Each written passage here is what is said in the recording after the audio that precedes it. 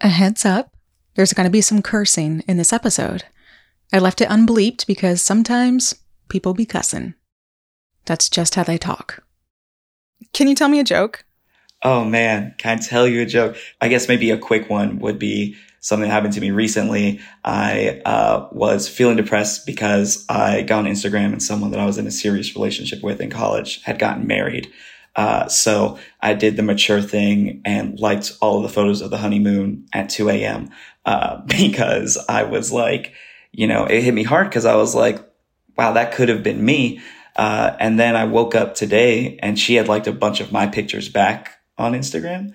And I was like, yo, maybe that could still be me. I think I'm going to go fuck up a honeymoon after this interview. Oh gosh. But I feel like I always kind of wilt a little bit when someone asks me straight up to tell them a joke because I am very much like a story. For better or worse, I love to tell a story. And that tends to be how I joke on stage. So I have friends who are like one-liner comics or even just quicker, wittier comics than I am. If you ask them to tell you a joke, they can just boom, hit you with setup and punchline. Whereas I'm kind of like, okay, you want to hear a joke? Do you have 1 to 4 minutes? This is Ash Diggs, and he's funny. So funny, in fact, that one of his jobs is to make people laugh. He's a stand-up comedian who grew up in the South, moved to Queens, New York in 2021, but hails from my home state, Vermont, a place we both agree can be a little funny too, sometimes. The South, like everybody there knows their place, and Gosh, so yeah. That's like scary, but it's also relieving because you know where your safe place is too. That's so in true. Vermont, you're just like all out in the open, just feeling normal, having a day at the co-op, and then one day, bam, N-word Yeah. in the nutritional yeast section. And you're like, what? It's 9 a.m. on a Tuesday. People like Ash are kind of my entire inspiration for starting this show. Because yes, he's Black. Yes, he's interesting. But he's also somehow just so unapologetically human first. That vulnerability I'm always searching for. Which I gotta say, when it comes to the comedy I've witnessed, that's pretty rare. I mean, comedians put a lot of stuff out there for laughs, but it's not necessarily their stuff, their truths, or their explicit hardships. I mean, the whole concept behind crowd work, when a comedian asks questions of the crowd and then picks on whatever their answer is to call out everyone else's stuff. But Ash offers his stuff up willingly, night after night on stage. He shows us his pain, candidly. And as a now fan of his work, I gotta say, he seems to do it with such ease. So I'm glad we sat down for today's episode so I could take a peek behind the Ash Diggs curtain. He's the first to say that his road to the stage hasn't really been that funny or easy. Yeah, I struggle very heavily with depression and bipolar disorder. I have been dealing with that for a couple of years now. Since I sat down with Ash to talk about his relationship with tragedy and humor, he's been on my mind a lot. I don't think I've ever met someone who understands their demons so well. He doesn't deny them or explain them away. He owns them, leashes them, and takes them out for a walk on stage from time to time, all for the sake of a laugh. Alright, y'all, so here's what happens. I haven't been great lately, and I'm here to talk to you about it. Basically, here's my deal. I'm a little different right now. You can probably tell what's different about me. I'm not on my meds. Make some noise. We're going nuts in here. We're going crazy. To be clear, Ash's demons have names. They are depression, addiction, self-harm, and thoughts of suicide. And Ash and I will dig into all of these in our conversation today, so take good care while listening, and check out our credits at the end of the episode for some information that may be helpful if, like Ash, you are struggling with any of these same demons. Because, as we well know, when it comes to these struggles, Ash is not alone. Mark Maron, Craig Ferguson, Chris Farley, Faquan Johnson, John Mulaney, Matthew Perry, These are just a handful of comedians who have wrestled with addiction and depression. In fact, mental health issues and substance misuse is not uncommon in the world of comedy, which has a reputation of making famous, brilliant minds who are also struggling deeply, which is getting talked about more and more.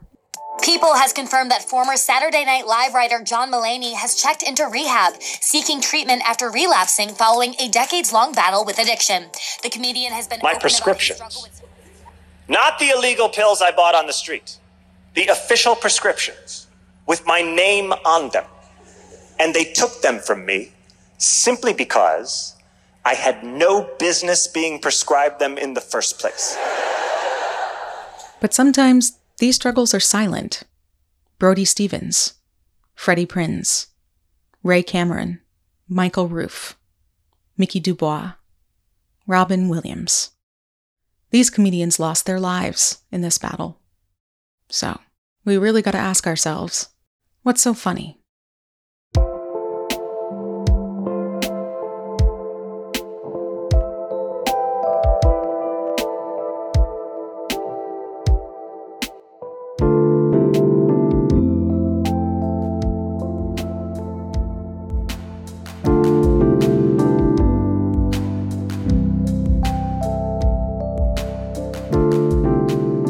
From Vermont Public, this is Homegoings. I'm Myra Flynn. Today on the show, we'll talk with stand-up comedian Ash Diggs about the ugly side of art and how the container art is displayed on, the stage, can be both an enabler. I think that humor enabled me in a lot of ways because it stopped people from realizing how serious I think some of my shit was. And a healer. I tend to overshare, but there was a long time when I didn't share anything, and it almost killed me. This is Homegoings. Welcome home.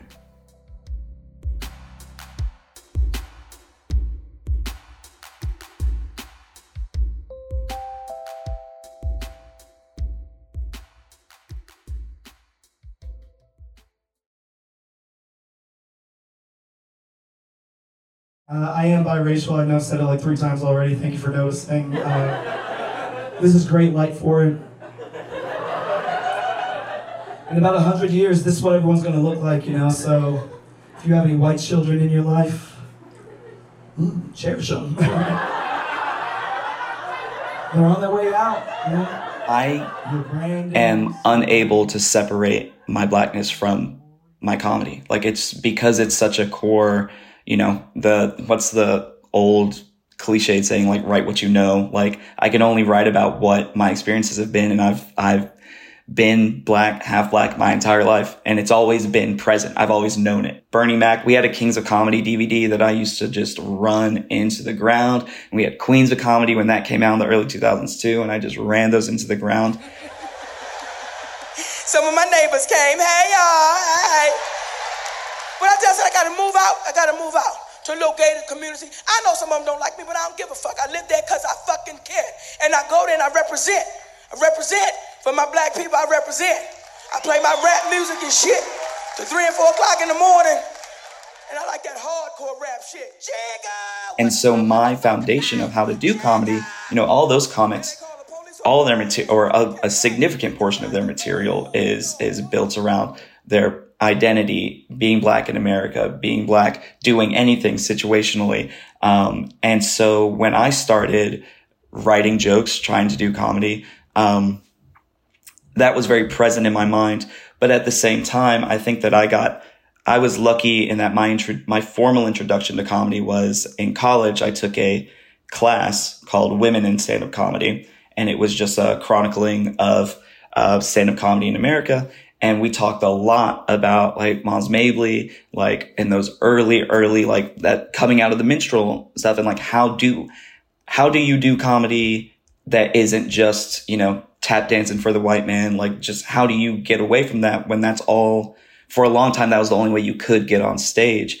And I think you have to be conscious of that. And in my opinion, I think when I see comics who do things that I would consider hacky, like race material, that oftentimes for me is like, oh, like that joke isn't you wrote that joke for a white person. Like, that doesn't feel like you are saying anything about your experience, the Black experience, etc.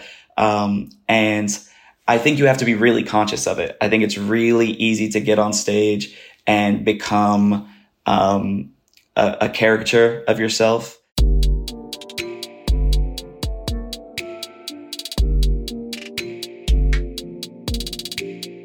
And I think that's super unfair that Black comedians have to be so cognizant. It feels like another obstacle. Like, I would love to just, you know, there's a lot of comedians who are very famous right now for like doing crowd work and stuff like that. And they can just get up there and ask people like, what's your job? What's this? What's that? And there's like, it can feel, and you know, there are people who are amazing in crowd work, but it can feel like there's very little thought put into it. Whereas pretty much every Black comedian I know are some of the smartest comics I know as well, because they have to work harder to be perceived as good as mediocre white people, but also to not just slip into, you know, tap dancing, minstrelry, stuff like that. It's 2023, but you still have to be aware of it. I've also kind of learned over the years through some of my comedic friends that they are pretty depressed, that, you know, behind this amazing ability to perform and make other people laugh, there's a lot of internal crying going on. How's your mental health? Yeah, I struggle very heavily with depression and bipolar disorder. I have been dealing with that for a couple of years now. I did not want to stop taking my meds. I stopped cold turkey. You might be thinking, you're supposed to wean. You're supposed to wean. Let me tell you what, just move somewhere. You'll stop your meds cold turkey. The U.S. healthcare system will do it for you. Try to find a new therapist, a new doctor. U.S. healthcare system will wrap its arms around you and say, hey, baby, you don't need all those pills. Why are you acting crazy, girly pop? You know what you want to do? You want to be on another wait list. Kind of starting in college for me, around my freshman year, I started realizing that something was going on. I felt sad. I felt different. I felt like I was having a hard time. But at the same time, I was making a lot of friends. I was considered someone people laughed when I was around, and I enjoyed making people laugh. And so but then as soon as I was by myself, I just was like I felt like I was this whole other person, and I was so deeply sad. And if you don't mind me going there, when I was in college, I attempted suicide twice. It was like, I truly felt like two different people. And then as soon as I'd be alone, I started drinking, when I was in college, you know, just kind of party culture and stuff like that. But then realized like, oh, I don't have to go to a party to drink. I can just drink by myself.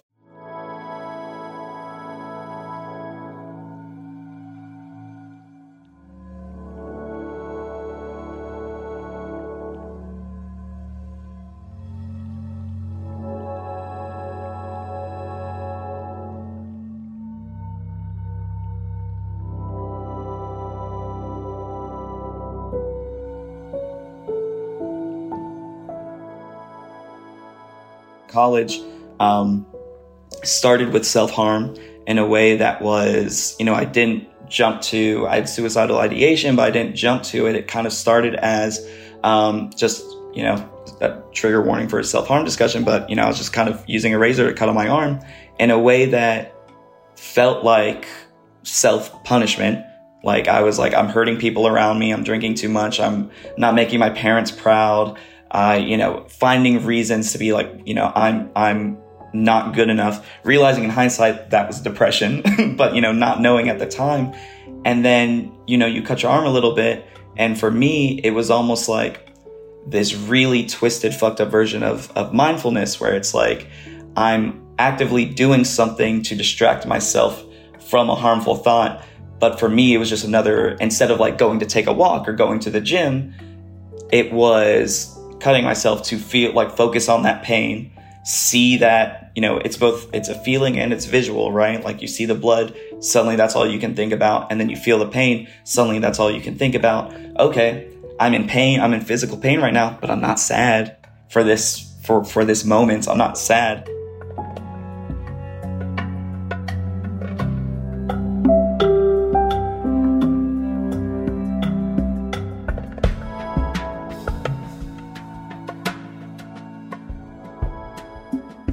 One thing that's been difficult for me personally to juggle is that, in my opinion, some of my best material has been born out of that. Not saying, I think there's this stereotype or this idea that of the tortured comedian, right? And I think that's not necessarily the case. I don't think you're a better comedian if you're depressed, because I know for me, when I was depressed, I wasn't writing, I wasn't getting up doing shows, but I do think that it can make you a really good comedian if you are able to take a step back and mind those feelings. If you can find funny moments in that darkness, you can kind of, for me at least, reclaim some power, reclaim some of your time. It doesn't feel so wasted if you can take something away from it and bring it to people. And I've been lucky enough to be in a position where I've done shows where people have come up to me afterwards and been like, I really appreciated hearing that. I feel that way too. And I think that's the really powerful, that's the thing that can make it feel like you want to keep going, is if you can be like, okay, well, maybe me being open about this in such a public way on stage, making fun of it, maybe that's the nudge someone needed to open up to someone that they've not been talking to, or to open up to anybody, or to take that step to maybe go and take care of themselves.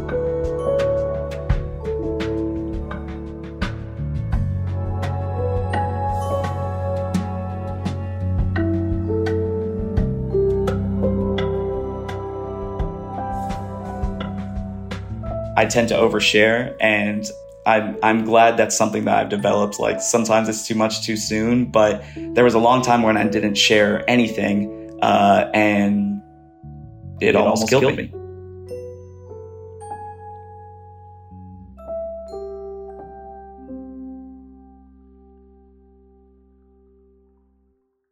How have you been breaking your own heart historically in order for the material to be good? Yeah, I think sabotaging relationships. I just did it a couple months ago. And the person, she told me, she was like, you don't want to break up with me. This is your cycle. I've seen it happen time and time again. You are incredibly depressed right now. You're turning in, you're caving in on yourself, and you're pushing everyone away. You're trying to break up with me right now. And as soon as you do it, you're going to wish you hadn't, because this is what you do. You push everyone away, and then you're alone. I'm trying to be here for you. Don't do that. And then I still did it. And that's been a pattern, pretty much as long as I can remember in friendships, with friendships and romantic relationships. I keep fucking them up, and I keep regretting it. And it's gotten to the point, I'm almost 30 years old. It's really, at this point, it's just very clear that this is a cycle. The most important I statement in this story is that my actions hurt somebody, one of the only people I've ever really loved. And I have to take responsibility for that. And it's hard continuing on through life knowing that what I did, that I ended it, and that it's never going to be the same. And I've gotten to a point where it's been long enough, I've been grieving long enough that a page has turned, and I've gotten to take a step back and appreciate some of the good things, some of the gifts that I got from this relationship. Like a couple Christmases ago. Probably the healthiest I've ever been was maybe the last 1.5 or 2 years I was in Vermont with this really wonderful therapist. And I thought that I had broken that cycle. I'd become aware of it. I had fixed things that I'd broken in the past, and it was a lot of work, and I felt like I did so much work. I felt like I made changes. I felt like I wasn't just saying I was a different person. I did feel like I was a different person. And then I moved, And I had a really, really hard time getting a therapist in New York. But I was like, this is okay. I've got this foundation. I've made these changes. Like, I can take care of myself until I find this therapist, until I find the next therapist. And then weeks turned into months, and I started slipping, and I'm still on these wait lists, and I'm not getting the therapist, and I'm drinking a little bit more. That I had cut my drinking down so much. I'm drinking a little bit more. Oh, like I'm doing drugs a little bit when they're at parties. I'm doing a little coke, or I'm taking a pill here, but only it's at a party. It's fine. I'm doing it with other people, and I just started chipping away at all the progress I had made until suddenly, a few months ago, I looked in the mirror and I was like, oh my God, I'm drinking all the time and fully back to I'm high all the time. Like, it just happened again.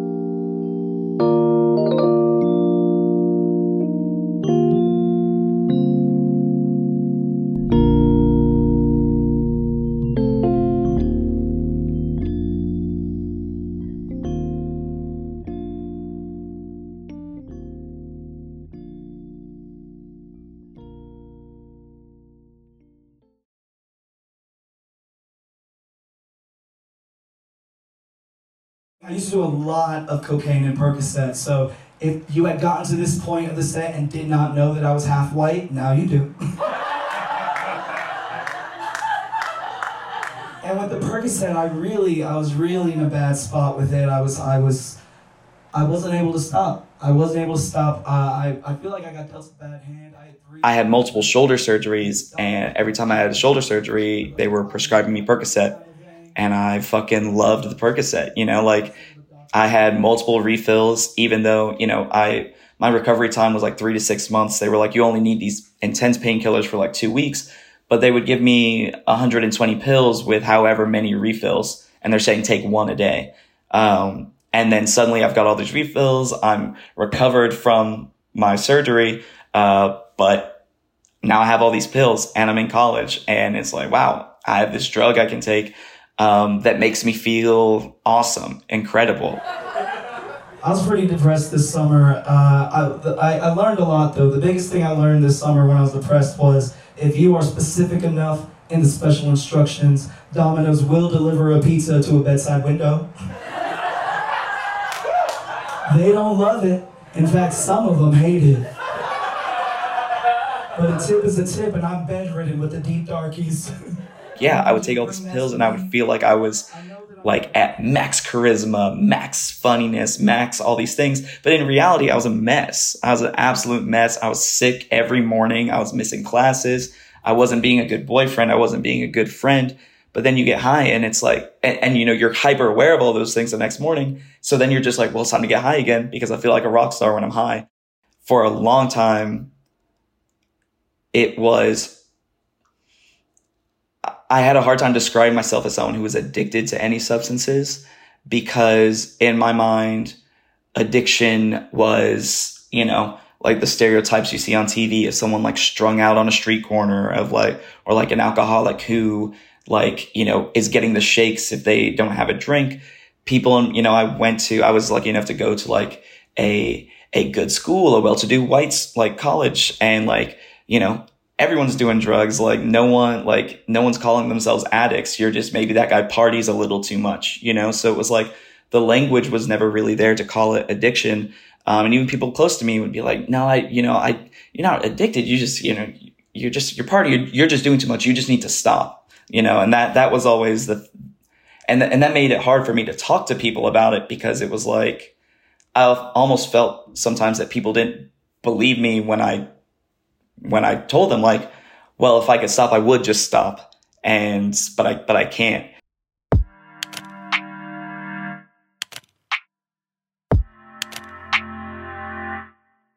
At a certain point in college, I looked up this process where you could take your pills, you could distill them, and you could remove the acetaminophen from them. So you could just take the straight opiate or whatever, whichever pill you were taking, you could just remove all the acetaminophen, get all the filler out, essentially. And I was doing it in my kitchen in my dorm and joking about it with my friends, oh, we're getting I'm getting fucked up tonight, and it was a joke. you know, like it was like, oh, that's crazy. Like this, it's like a science experiment, you know, we're making light of it. But at the end of the day, I was distilling pills down so that I could carry around a little Ziploc bag of like pure opiate to like just take key bumps of throughout the day, just to escape this depression that had me ready to die at any moment.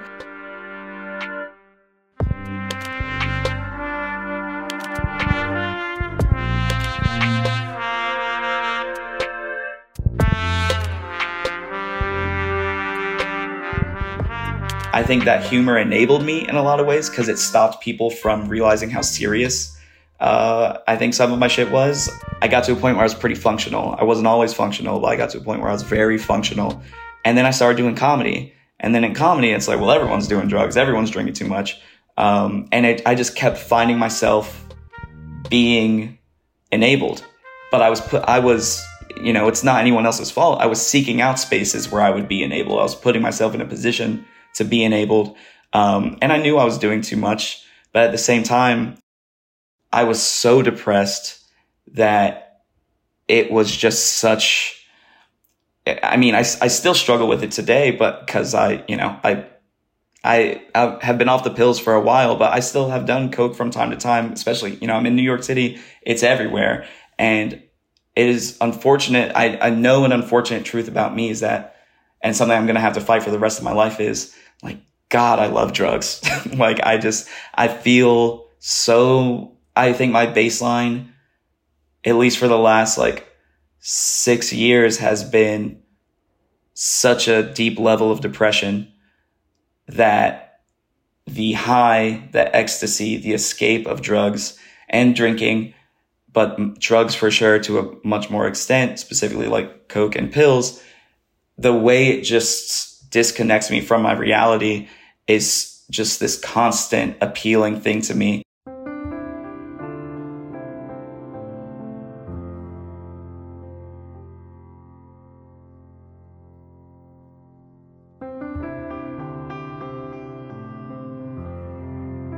At the same time, every time I do it, I'm paying for it. I'm fucking up relationships. You know, like I'm just having a rough week that turned into 2.5 months of being drunk or high at all points. And unfortunately getting to a point where a thing that friends will say to me is like, I'll be like, oh, like if we were all out drinking, I'll be like, oh yeah, I was blackout. Like, I don't remember that at all. And they'd be like, oh, like a thing that I've heard for years is you're really good at being blackout drunk. I didn't know you were that drunk. I've gotten really good at it. And I think that I have kind of created my own problems in itself, that when I tell people how much I'm struggling with substances, how much I have struggled in the past, they're just like, what are you even talking about? Like, that's a different person. Like, no, you weren't struggling like that. Like, we were going to apple orchards in Vermont like 2 years ago. You weren't drunk then. And I was like, no, I might have been, you know, like. I call the voices in my head the boys. So now, when I talk about my mental health issues, instead of sounding pretty sick, boy, I sound pretty sick. Like, if you asked me what I was doing later, I couldn't say fending off the voices. That would upset you, right? But if you ask me what I'm doing later and I'm like, boys night, every fucking night, you'd be like, dang, that guy's cool as shit. Do you want to come out later, Ash? Nah, dog, no, I'm gonna hang at the house with the fellas.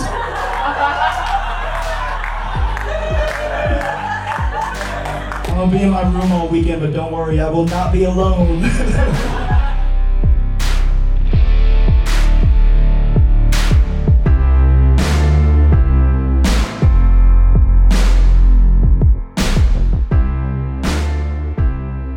It's going to be something I struggle with forever, I think. Or at least, you know, it'll get, as I continue to do the work on it, which I feel like I am back in a place the last like month or two, I've been in a really good place of doing that work, getting back to the things that make me feel healthy, make me feel good. But just realizing how quickly I can slip back into it has made it really clear to me, like, oh, this is something I'm going to have to be really intentional about working on forever. And like that also depresses me But at the same time, I do have this outlet of stand-up, right? Like, it's essentially journaling. I'm writing it all out. I'm sharing it with people. In some ways, that's mending for me the notion of people being like, I don't even know who this guy is that you're talking about that was doing all these drugs and drinking so much. If I can bring it on stage, and I'm trying to take down the walls between the multiple versions of me that I think that I've created. And so I think that's really, that's a big role that performing and comedy plays for me in healing. So yes or no, us coming to see your show is us witnessing you healing. Yeah, I think so. The show is called Unexpectedly Human. And that is a punchline for a really dumb joke that I have. But in a way, I was trying to figure out names for the show, and I realized so much of the show is like, as I mentioned earlier, it's stories. It's very personal. It's not a lot of, just straight jokes. It's a lot of stories. And I realized that kind of at the heart of it, the thing I'm often trying to get at on stage is just like, I'm trying to be as vulnerable as possible. I'm not trying, like, I don't think I'm the funniest person that's ever done stand-up. I know that I'm not. I think I'm pretty good at it so far. And I think that my fledgling career, like, I feel like I'm getting better every year. I'm getting more opportunities every year. But I've realized since I've been in New York that the thing that really brings me joy in comedy, the thing that made it my passion, isn't the pursuit of, can I get this show? How do I get to this festival, this, that, or the other? It's, I'm at my happiest. I'm at my most fulfilled doing comedy when I am just trying to turn myself inside out and kind of reach out my hand to the audience, to friends, to strangers, and just be like, I've been so alone. I feel like I'm constantly so alone because I keep so much of myself hidden from the people who have loved me the most, from people who have been the closest to me. And I don't yet know how to bridge those gaps in my interpersonal relationships. I've lost relationships because of it, because I've kept myself shut off. Coming on stage and reaching out my hand and asking for someone to reach back out to me is me trying to keep myself here.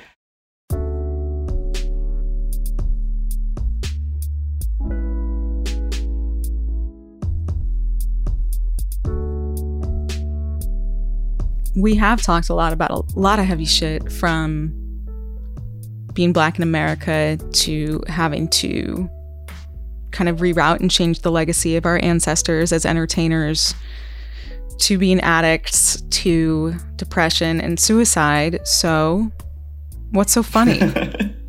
I mean, I think the thing that's funny is that none of this matters at all in the grand scheme of the universe. Like, I think that that's like the grand joke of it all, is just that, like, we are so infinitely tiny, and yet somehow, some way, we have these emotions, we have these feelings, we have these struggles that are so monumental while still being, in the grand scheme of the universe, so tiny.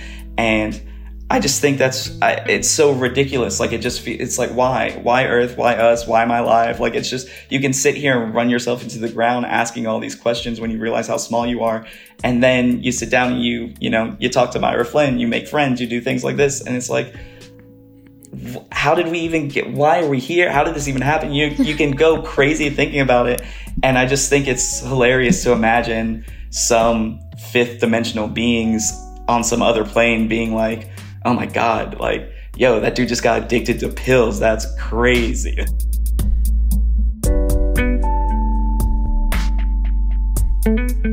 We don't know anything about anything, but at the same time, we have somehow developed this empathy, this care for fellow humans. And I think that's so beautiful. I think it's so wonderful. I think my favorite thing about comedy is the connection that you build. And yet the joke of it, to me, at the end of the day, is that also none of it fucking matters. So if nothing matters, say whatever you want to say, joke whatever you want to joke about for the most part, you know, be careful with that. But also, and just like fucking be nice. Like if nothing matters, like doesn't hurt you to be nice, doesn't hurt you to love someone, doesn't hurt you to listen to someone. Being black in America fucking sucks a lot of the time. Being black is awesome. Being black in America can fucking suck so much. It can suck a lot in Vermont, somewhere that claims to be so progressive, so wonderful, still has so much fucking work to do. And yet, there's comedy, there's laughs, there's, like we said at the beginning, sometimes things can be so intense, so unknowable, so mysterious, so painful, so complicated that you bypass the tears, you bypass the pain, and sometimes you just laugh. You don't know what's so funny. You just know what's funny is that you're fucking here and you're taking another breath, and it's like, wow, all right, someone's playing a joke. I might as well be in on it.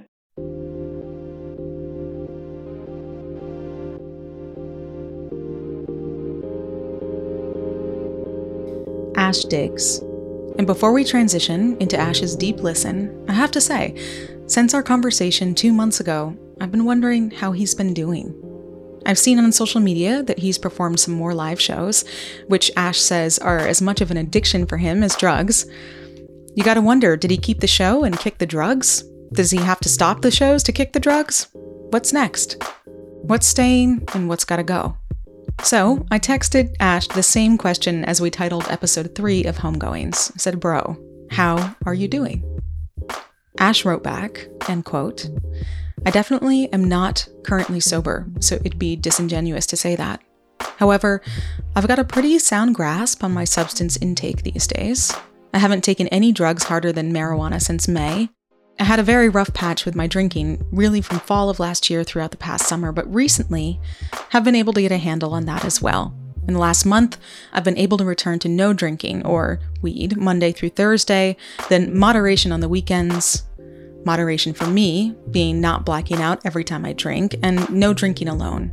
In terms of formal help, my insurance changed, so I had to switch therapists again, so I'm still working through the red tape of that process.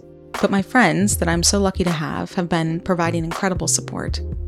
I'd say in this moment I'm actually doing okay right about now. Well, Ash, doing okay right about now seems like the best any of us can do. So thank you, and thank you for trusting us with your story. As it goes in a traditional homegoing, tragedy and joy can, and maybe should, occupy the same space. Otherwise, where do we find our center? Or our humor? This is Ash Diggs performing Unexpectedly Human, a live set staged at the Radio Bean in Burlington, Vermont that you've been hearing throughout this episode. This deep listen is the final 3 minutes. I live in New York now. The first time I tried to move to New York a couple years ago, it didn't work out. I was too broke, I was too poor. When I moved back recently, I made sure to check out all my old haunts. My favorite grocery store, where the owner had nicknamed me Aladdin because I was brown, constantly trying to steal food and wishing aloud that my life was different. It was a good time, and like when you're moving back somewhere, you know, it's emotional to move somewhere. And when I was leaving Burlington, when I was packing up all my stuff, I found a suicide note that I had written in 2019, and it was hard. It hit, you know, when that just pops up, it can wreck everything. I've attempted suicide twice in my life. Once for sure. One time it was a little murky. Basically, when I was 23, my friends found me like outside their house on the driveway below their 3rd floor window with a busted ankle and busted hip. And basically, one of two things happened. I either tried to kill myself or I tried to leave the party in the dopest way possible. Y'all still using stairs? No. Okay. So, I read this note, it washed over me, and I took it in, I absorbed it, and the first thought I had afterwards was, wow, Ash, you have truly grown as a writer since then. Yikes, trash note, bad note.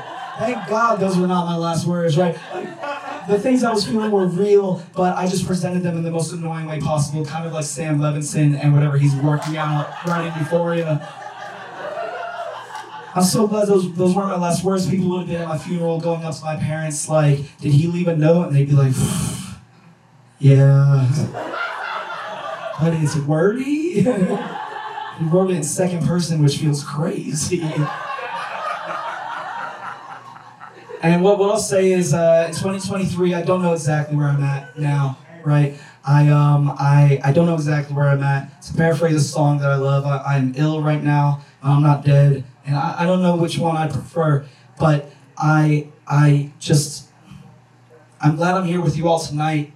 I'm glad you're all here, and if you're struggling, I hope you're taking care of yourself in whatever ways you can. And if there's anything that I can do for you, please always reach out to me. And I wish I could offer you more than just platitudes or well wishes, but I'm not out of the woods yet myself. But I promise to try to fake it till I make it, right? And I'm trying to convince myself that everything will be okay in the end, and that if things are not okay, then it's not the end. Thank you all for being here tonight. My name is Ash Diggs.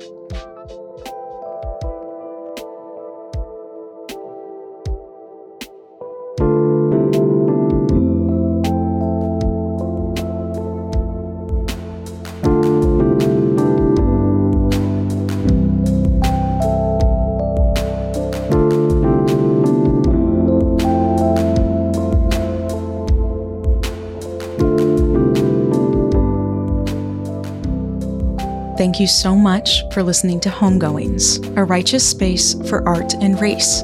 It's been a pleasure being here with you. Special thanks to Radio Bean in Burlington, Vermont for the recording of Ash's live set, Unexpectedly Human. You can catch some video of his set, shot and edited by Brian De La Bruyere, on his YouTube channel, November 15th. And as per usual, thanks to Elodie Reed, who is the graphic artist behind all of our Homegoings artist portraits. Ash is front and center on this one, so be sure to check him out at homegoings.co. And if you are struggling with any of the stuff we talked about in today's episode, you do not have to navigate it alone. Call the National Suicide Prevention Lifeline at 1-800-273-TALK.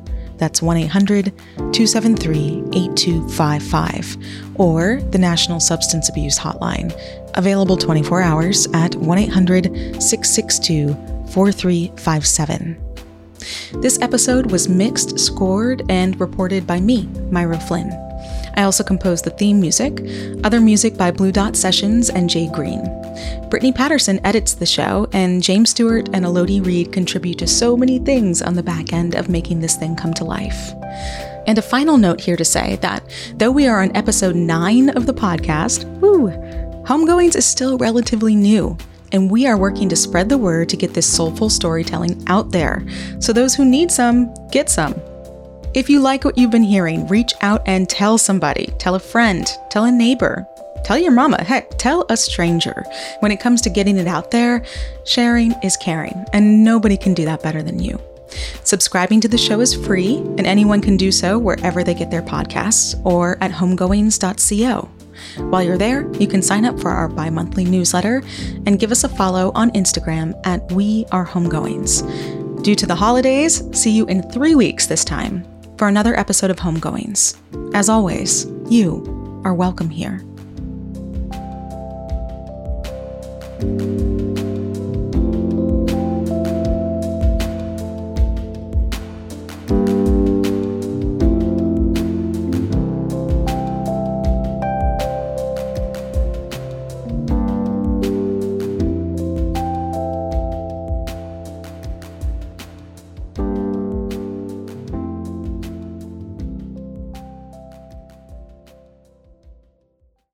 At a time when information continues to come at us faster and faster, sometimes you need to hit pause and rewind. NPR's Throughline takes you back in time to the source of the news stories filling your feed. Find NPR's Throughline wherever you get your podcasts.